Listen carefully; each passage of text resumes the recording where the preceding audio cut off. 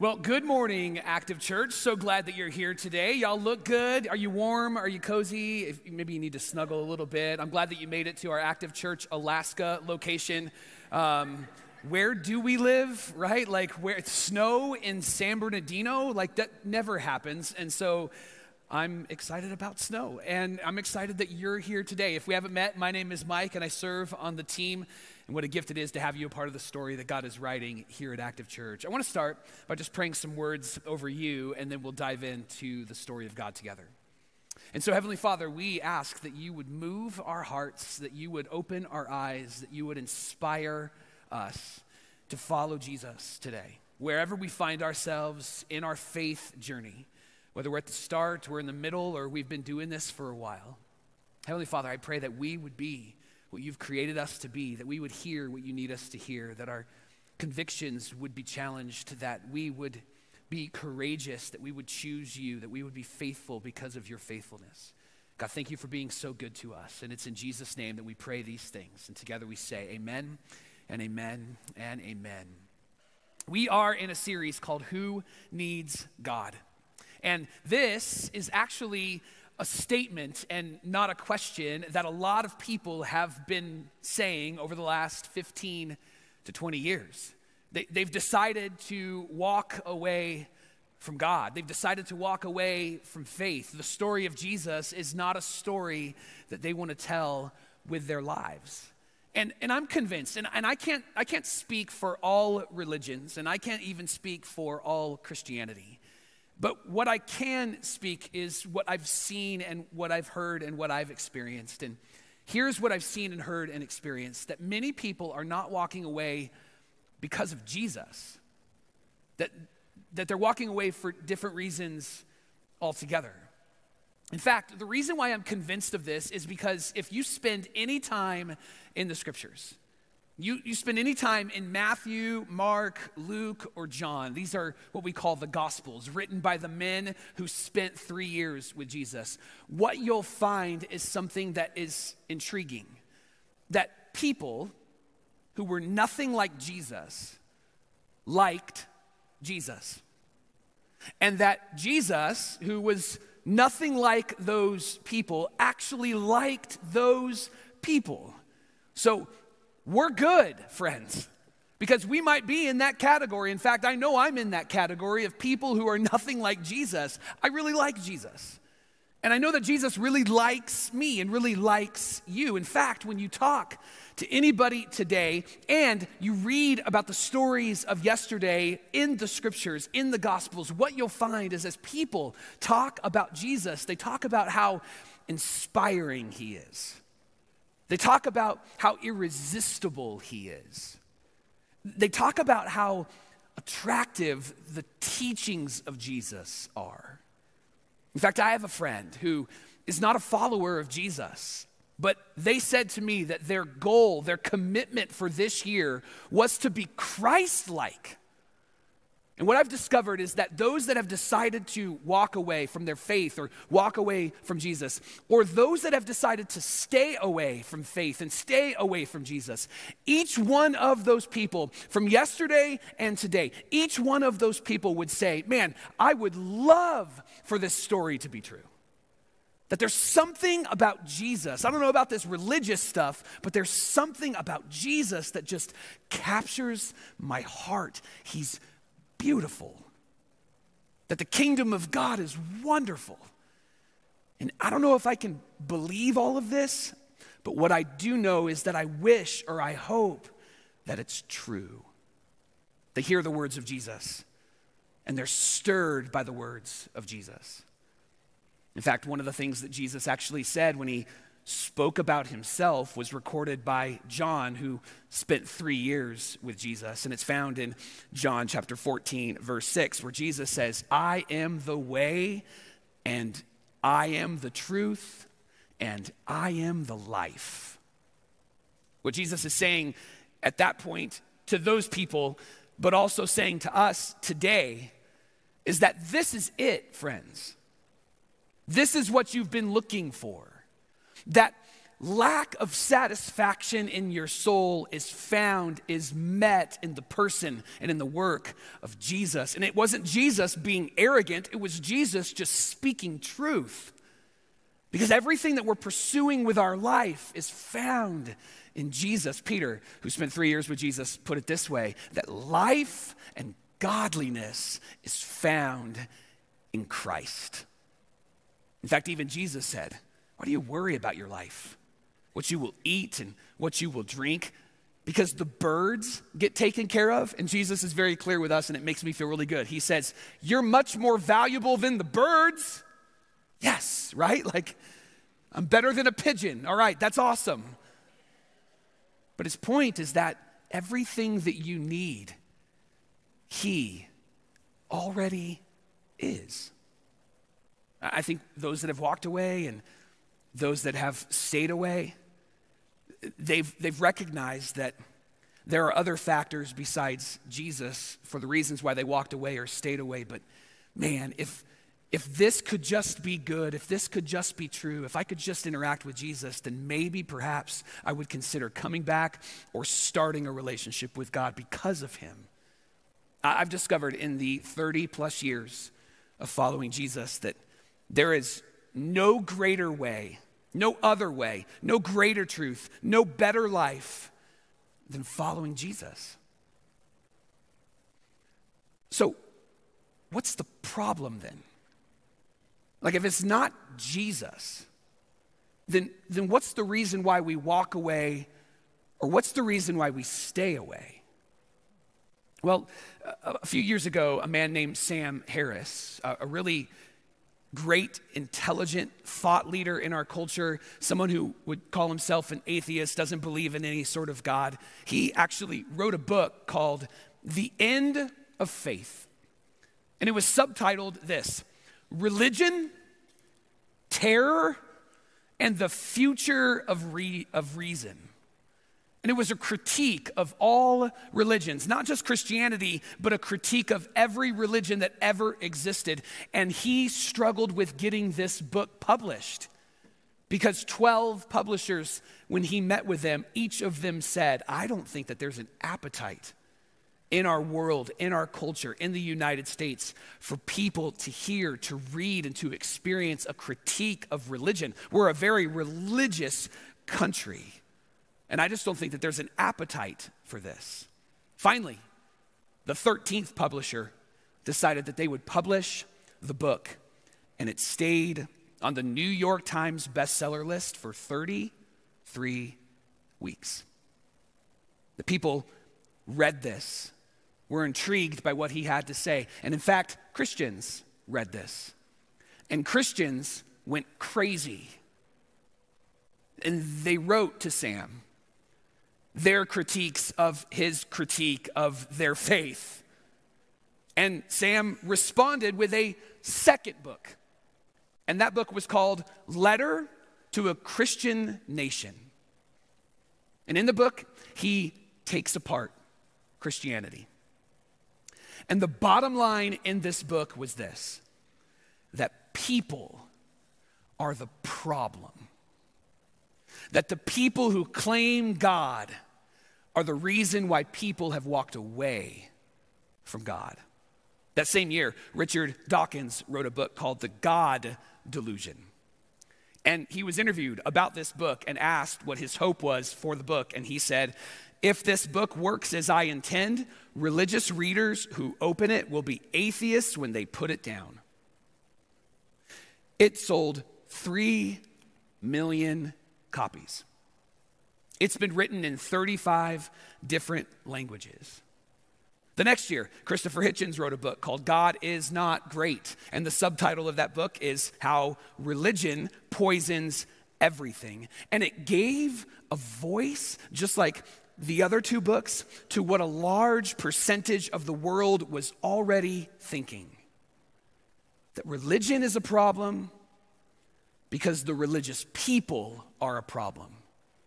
And so therefore they concluded it must be that God is the problem because the people of God are just terrible.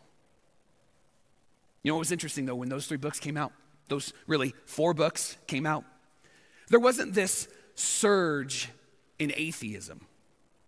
Like, people didn't just become atheists. In fact, there was a migration to something that Pastor Lee talked about last week, into a category of the nones. Now, not like Catholic nuns, although we really like the hats. Those are cool, right? But nones, like N-O-N-E-S. This was a group of people who don't believe anymore and believe that religious people are the problem. And they would call themselves unaffiliated. They would call themselves non-affiliated. They would say that they are none-affiliated. They're disconnected from religion. They wouldn't necessarily call themselves atheists. They're not even sure if they are agnostic. They're kind of unsure about who they are, but they are confident and sure of who they are not. And they're primarily male, educated, and most of them lean in a particular political direction. But when it comes to religion, when it comes to faith, when it comes to God, they don't know, they don't care, they don't think that they need to know, and they conclude, like these authors conclude, that we don't have to be hostile towards religion, but we just don't want to be affiliated with it. We're going to leave God behind, and the reason why we're leaving God behind is because of the people who identify as the people of God. Now do you see why Pastor Lee ended with Jesus' words, "You are the salt of the earth," last week? Because those words from Jesus weren't just for that time, but for all time. That we can flavor and we can bring life and we can preserve life. But what we're finding from those who have been on the receiving end is that they have experienced death. They've experienced pain. They've experienced abuse.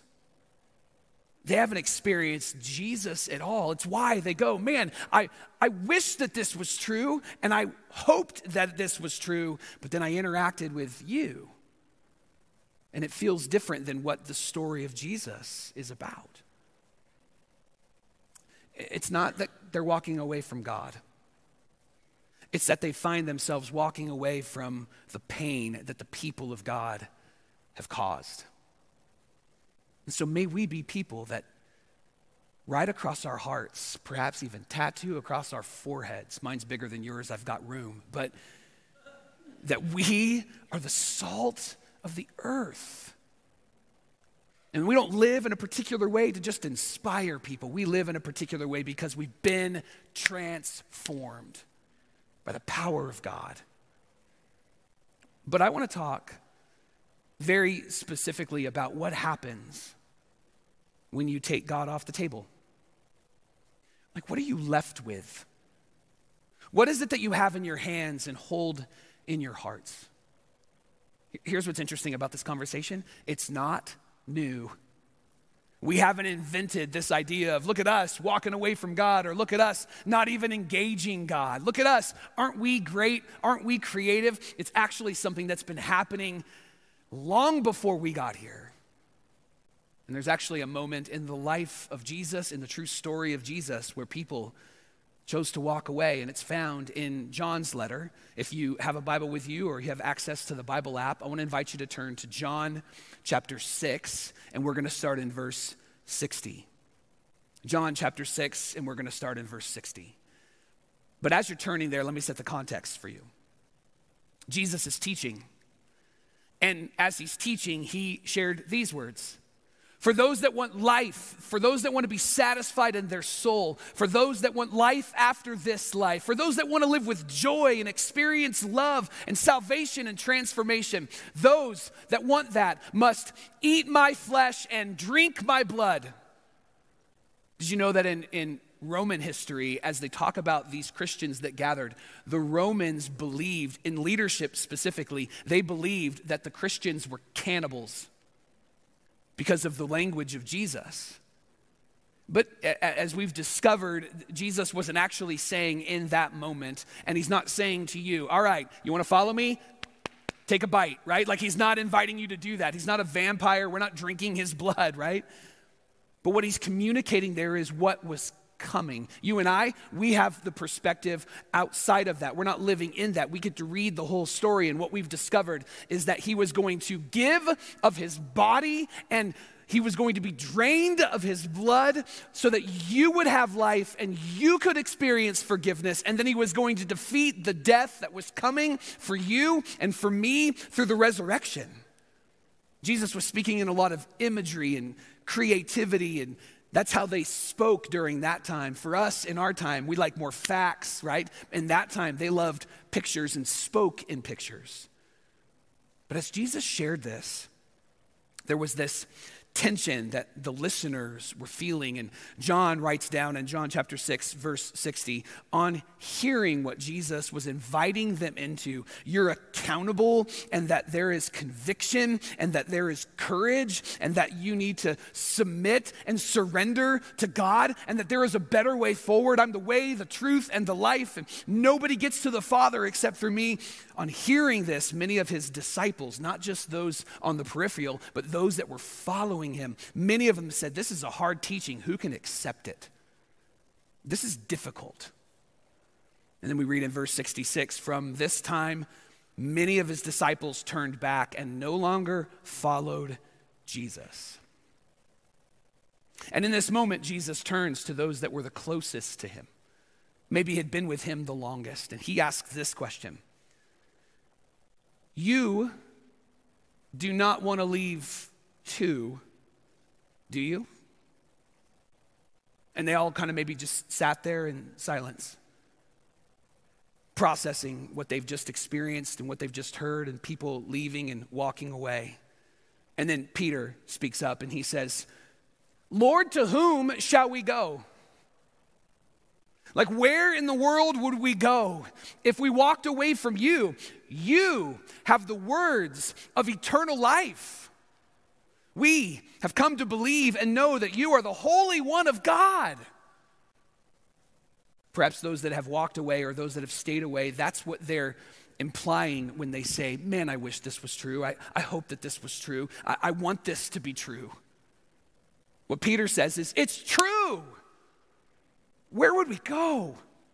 What a powerful, powerful question that Jesus asks, and what a powerful, powerful statement that Peter responds with. Where would we go? Well, Sam Harris has an idea,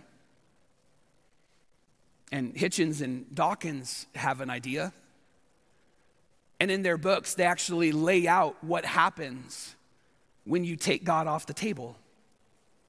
And this isn't my opinion of what they've said.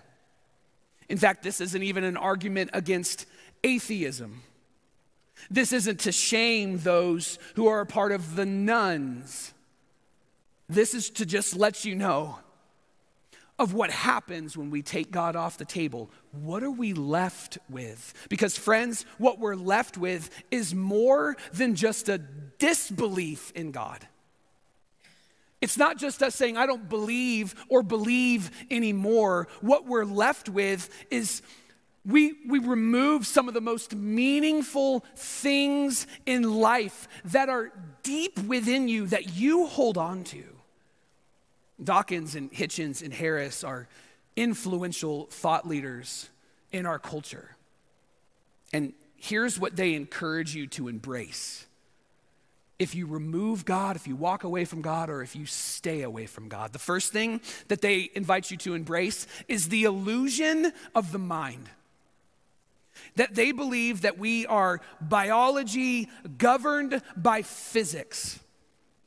Which means that if we are in a universe that is governed by the law of physics, then the mind is made up.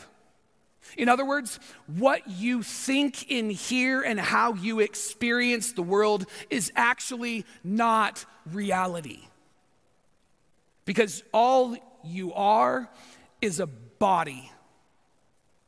All you are is biology. and that everything that you're thinking about, everything that you hold in your mind is just being made up because you are searching for meaning. But if we're just biology governed by physics, then we are just a body. Here's how this plays out in life. Hitchens actually passed away from cancer a few years ago.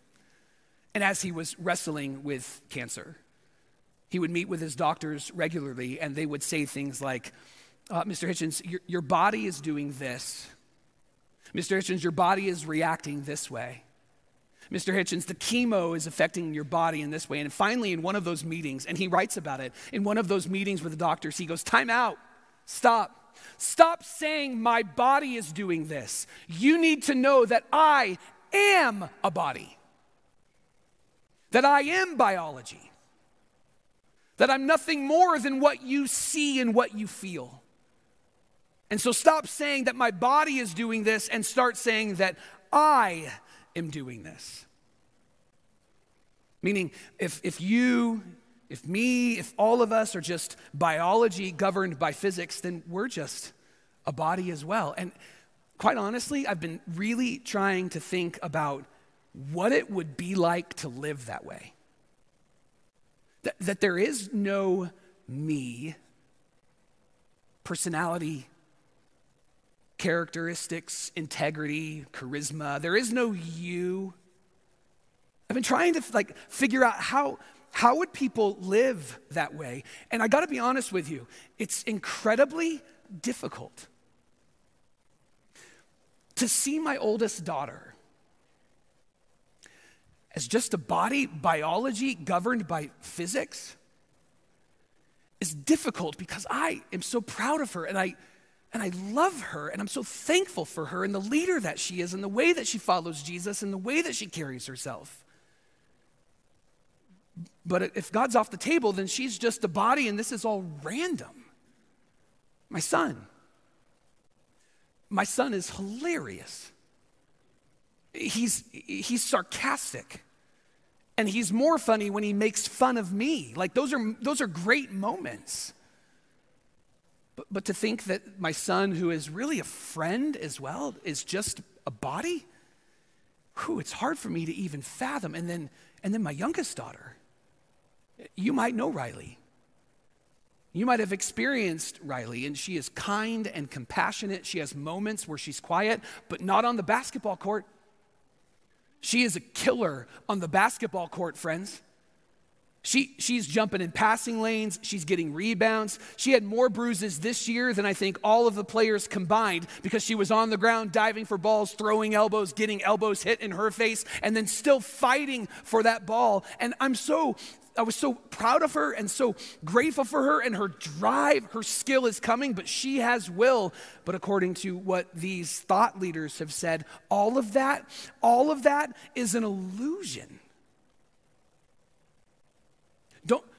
Don't we fight against that?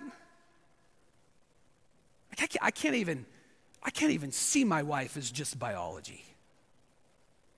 I know that she's biology. I know that she has a body, but I also know that there is my best friend inside of that body. And I can't even talk about you. Some of you I know well, and some of you I'm getting to know, and some of you we haven't met, but you're a part of Active Church. And what a gift and a privilege it is to be the lead pastor at Active Church, to be able to carry a great love and a great value for you and those that you love and the kids that you're raising. And I got to be honest with you, you're more than biology. Because if I just saw you as biology, a body governed by physics, then I'm wasting my time and so are you. It was hard for me to even think about what this would be like to live that way. I fight against this every single day, don't you? That you're more than just a product. You're more than just a body. You're more than just biology. Don't you want to be treated more than that? Don't you want to be valued more than that? Isn't it true that you want to be valued because you believe that you're more than just a body? But this is what happens when you take God off the table. When you walk away or when you stay away. That the mind is an illusion. The second thing that they encourage you to embrace is that the illusion of free will is the reality of your life. That free will is an illusion. In a world governed by physics, there's no room for decision making. That you and I don't decide anything because according to the laws of physics, everything was set in motion, and that you and I have been determined to make the decisions that we have made. We really haven't made choices. We've just made choices because physics sent us in a certain direction. Stephen Hawking actually talks a lot about this, wrote a lot about this. He called it determinism. Determinism is everything is predetermined, which means that there is no free will and that nothing you do actually matters. When Hawkins tried to explain determinism and expound on it, he actually poked fun at the people who believe in it. In one of his books, he writes this: I've noticed that even people who claim that everything is predestined, that we can do nothing to change it, they look before they cross the road. Why are they looking if everything's predetermined? Why do they care if everything is set in motion by physics and we don't have a choice? He noticed that a lot of people who believe in these things still want to be safe and look both ways before they cross the street. They must have watched Barney when they were a kid, right? But this is what happens when you take God off the table. That free will is an illusion. That your mind is an illusion. And then the last thing they encourage you to embrace is the illusion of value. That there is no inherent value. You're created with value, and that there is no actual value. That even if we ascribe or assign value to things or to people, that actually according to what they invite you to embrace, because we are just biology governed by physics, and physics was set in motion at the beginning from some sort of bang or some sort of creation or some sort of thing, they're not really sure about that, but that we have been sent in motion. When we ascribe value, we're actually just doing what physics has already determined we're supposed to do. You didn't make a choice. You didn't assign value. It's not really valuable, which causes a great tension, doesn't it? Because then what do we do about justice? Justice for us, if we're just governed by physics, justice is just what we decide it to be. And the reality is that if we are just biology governed by physics, if I think something is valuable or something is just and you disagree with it, well, that's where we are. And so our fight for justice, when you take God off the table, is a waste of time. So it doesn't matter how you get treated, whether you have skin color like I have, or whether your skin color is different than mine. Doesn't matter. Doesn't matter if you're a male or a female. Doesn't matter. Because if we're just biology that's governed by physics, then we actually don't understand value at all, because value is an illusion. This is what happens when we take God off the table. And again, I want to be very clear. This is not an argument for theism. This is not an argument against atheism. And this is not to shame those who are a part of the categories of the nones. This is just to show you what happens when we remove God from the picture. And can I just be really honest with you? I hold deeply rooted convictions about God and his son Jesus and the power of the Holy Spirit. One, because of my mom and dad and what they taught me when I was a kid. Two, because of the faith that I discovered when I was in high school. When I realized that Jesus was a real person who really lived and really died and his tomb is really empty, and I thought to myself, hey, this isn't just a once upon a time story. This is a reality, and I got to deal with Jesus. But 3, when I went to Bible college and began to study the scriptures and read about the context, and that not everything is linear, but there is a lot of nuance. And realizing that, Jesus works in the nuance. Jesus works powerfully in my heart and in my soul. Jesus does a good work, and it's in his good work that we find the existence and the power of being the people of God and being the church. I have a lot of deeply rooted convictions, friends, that I'm confident in.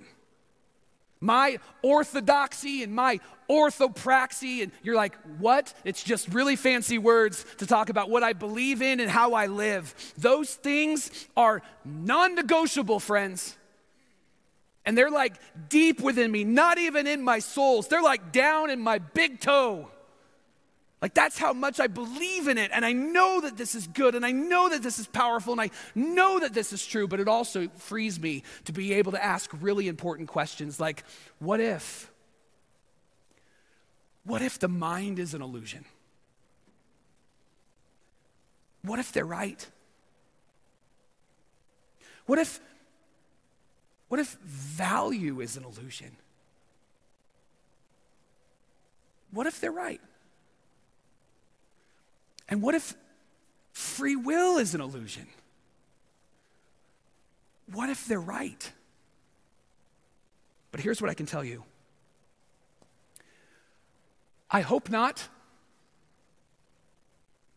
And what I'm convinced about you is that you hope not. Isn't it true that we hope that those things are not true? Isn't it true that you hope there is more than just you? Isn't it true that you hope you're more? And not just you, but your spouse is more, and your kids are more, and your significant other is more, and that your friends are more, and maybe even if you're a really good follower of Jesus, you think your boss is more, right? Like, you're actually gonna love and serve your boss, love and serve those that you dislike. You're gonna choose to love your enemies and pray for those who persecute you. What is that in us? If we're just physics, if we're just biology governed by physics, why do we want that? Why do we fight for that? Friends, I'm convinced that our only hope for our hope of more is found in the God of hope. And so I think we really have 3 choices. The first is that we can follow the lead of Hitchens and Dawkins and Harris and even Stephen Hawking. And we can embrace what it is that they have invited us to embrace, because let's be honest, they're a lot smarter than us. They have a lot of really brilliant minds working together, and they've really thought through some really intentional things. And so maybe we embrace that, and that the mind is an illusion, and that free will is an illusion, and that value is an illusion, that really ultimately you're an illusion. We can embrace that. But the problem is that there's something deep within us that says, I don't want that. And so then what most of us do? Most of us will then create our own kind of belief system, don't we? Where we create things like, well, I don't know if I really believe in God, and I don't know if I really want to follow Jesus and be a part of the kingdom of God. Man, I want that to be true, but the people that have been connected to that have been really, really terrible, and they're the number one reason why many walk away. And so I'm going to create my own thing, and I want to live in what's good. But we don't even know what the definition of good is. I'm gonna value the people around me, but then we're fighting and battling on what's really valuable or not. I want to fight for justice, but then you find that there are people on the other side of what you say is just, and they say it's not just. And you know what we end up doing? We end up creating a belief system where we are God. We define everything, and guess what? When your mood changes, so will your values. Because suddenly everybody is valuable and everybody should be loved, and then you get cut off, and then immediately they're not valuable or they're not lovely. Or you have an interaction with someone who votes differently than you, and suddenly they're not valuable and they're not lovely. So these are our two choices. We can embrace that everything's an illusion, or we can create our own belief system, which is going to be unsatisfying and unfulfilling. Or we can do what the writer of the letter of Hebrews invites us to do.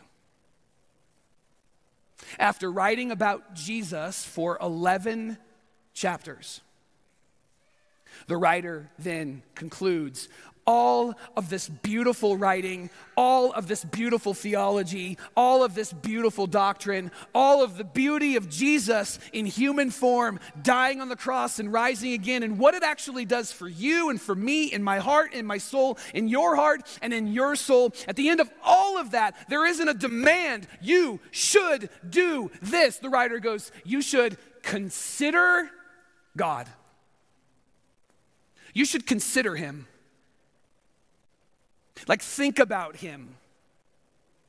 Process, like, is he good and is he real and is he true? Think through the tension of this is who God is, and the people of God have been messy, but I think that God is more important than just walking away or staying away or believing that he can't do a good work in me. You should consider God. Not just because it would be good for your wife or your husband or your kids, but because he's good to you and for you. Here's what the writer of Hebrews actually said. Therefore, in light of everything that we've just talked about, since we are surrounded by such a great cloud of witnesses, people who are asking the same questions that you are asking, struggling in the same things that you're struggling in, battling with the same mental issues and heart issues and soul issues that we are battling with, since we are surrounded by such a great cloud of witnesses, people who have decided to take God at his word, to believe in the person and work of Jesus, let us throw off everything that hinders and the sin that so easily entangles. Let us throw off the things that keep us from God. Like the people who are mean and nasty and abuse and use. Like those people, hear me, especially as they're leaders in positions that I hold like pastors, those people need to confess and repent and no longer do what it is that they do, because that is not the kingdom of God and that is not the God that I know in Jesus. Those that have been hypocritical, that have gotten in the way, need to get out of the way. And what we do is we throw off the reasons that we stay away or the reasons that we walk away, and then we engage the God who has saved us. And then we recognize that there are some things in us, the writer calls it sin, where we have broken the law of God and we have devalued what God has created us to be and what God created them to be, and that we decide that we're going to trust in Jesus and his work on the cross and through the resurrection. Let us throw all of that off. And then he says, let us run with perseverance the race marked out for us. You know what perseverance is? Perseverance is, I got to stop and catch my breath. And then you're running and you go, you know what? I'm going to stop when I get to that driveway. And then you get to that driveway and you're like, I got to stop and catch my breath. But you know what? I'm going to stop when I get to that mailbox. And I'm going to keep going and I'm going to keep running and I'm not going to give up. This is what perseverance does, because sometimes following Jesus, maybe I could even say all of the time, following Jesus is not cupcakes and ice cream, right? Sometimes following Jesus is heavy and hard. And that's why the writer says we fix our eyes on Jesus, who is the pioneer and the perfecter of our faith. One version says the author, the one who is writing it out. For the joy set before him, he endured the cross. I've shared with you before at Active that your name is in the scriptures, and it's in this particular scripture. Your name is joy. because you're the joy that was set before Jesus, and it's why he went to the cross. The joy that was found in giving his life so that you may have life, so that it brings glory and honor and celebration and praise to God, the creator of the universe. Jesus went to the cross because that's what people do when you love and when you sacrifice. You give up things that are important to you so that others can benefit and thrive. And what Jesus modeled for us when he went to the cross is what love looks like and feels like and is experienced as. He scorned the shame of the cross, and he sat down at the right hand of the throne of God. So consider him, who endured such opposition from sinners. So consider him, so that you will not grow weary.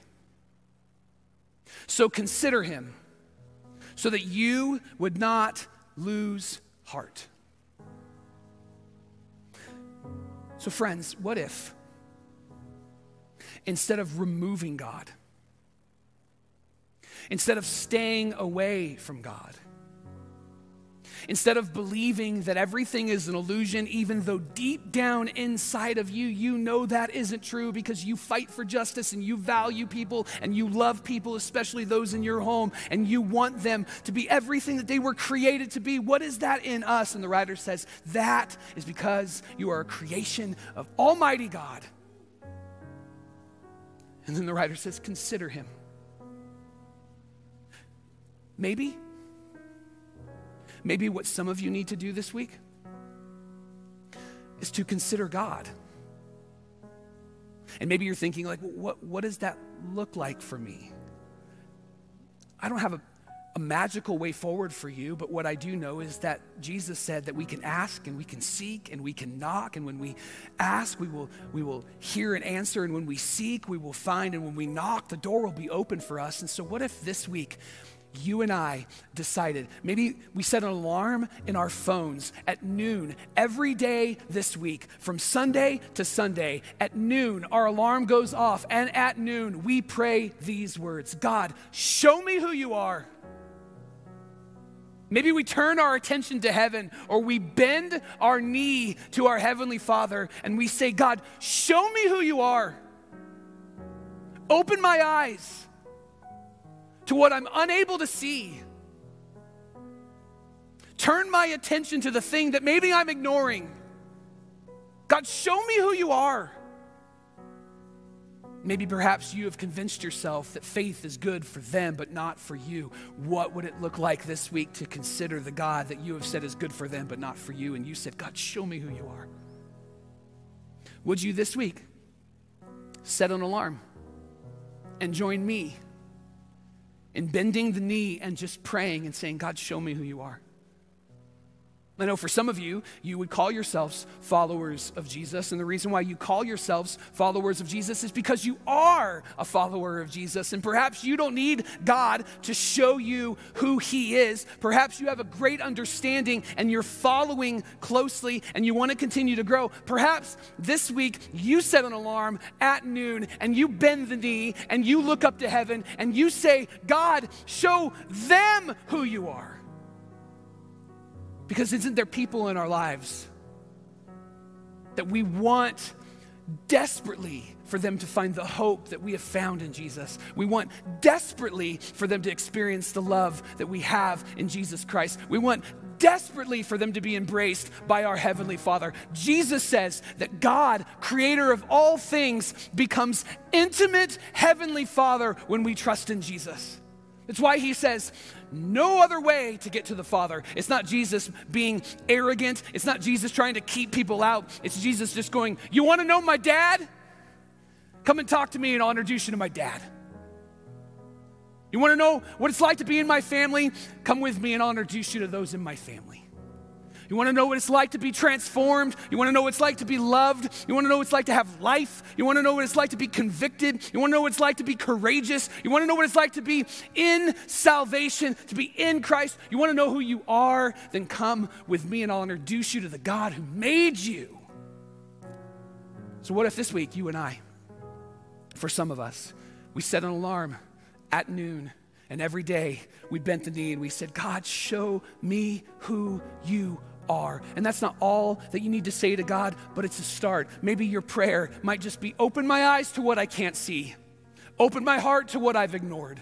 Open my mind to what I've refused to engage with. Show me who you are. And then maybe some of us, we need to bend the knee and look to heaven and God, and just pray, God, would you show them who you are? I'm gonna do that right now. I'm gonna put an alarm in my phone right now, and I would invite you to do that. You're not gonna get in trouble if you pull your phone out today.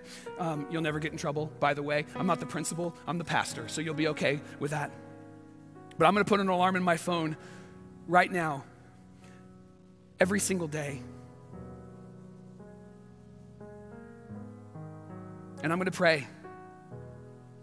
And I wanna invite you to pray with me every day at noon.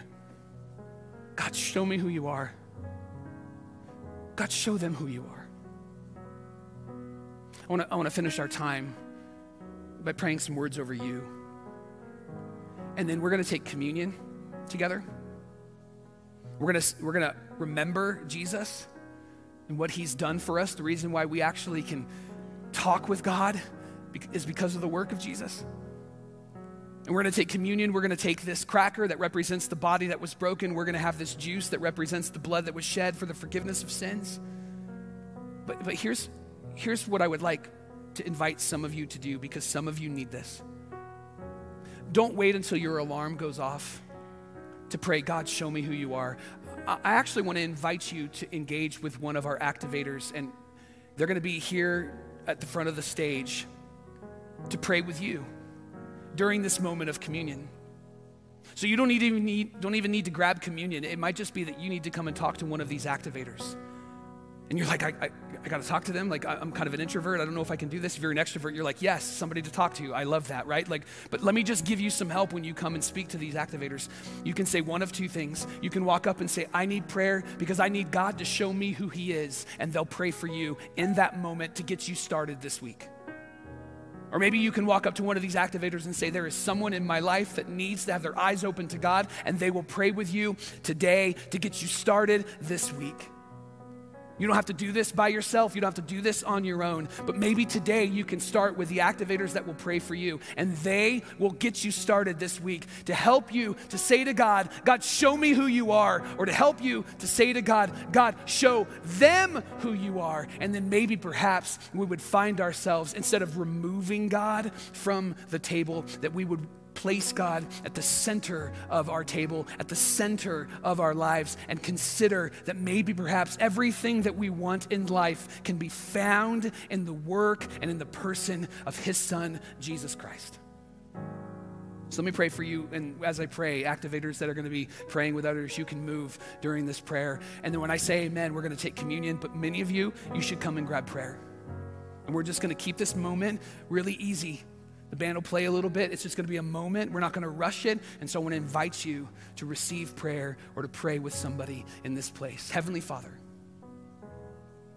as we consider you, as we think about you, as we think about what it is that you want to do in us and through us, God, may we not be afraid of what it means if we say yes, what it means if we move close, what it means if we draw near. May we not be afraid of those things. We're not admitting that we're stupid. We're admitting that we just didn't know if we have stayed away from you. We're not admitting that we made a really terrible decision. We're just admitting that we made a decision that perhaps doesn't meet the needs of our hearts, and so we're moving back towards you. May we be people that consider God. God, I know that for many of us, we're carrying the weight of those that we love in our hearts. We want them to know you like we know you, perhaps even better than we know you. We want them to experience who you are and what you do in their lives, that value comes from you, life comes from you. And so, Heavenly Father, I pray that we would bend the knee to you and ask you to do a good work in those that we love. In this next moment, may we engage and lean in and seek you and find you and ask questions of you and consider you. And it's in Jesus' name that we pray all of this. And together we say amen and amen and amen.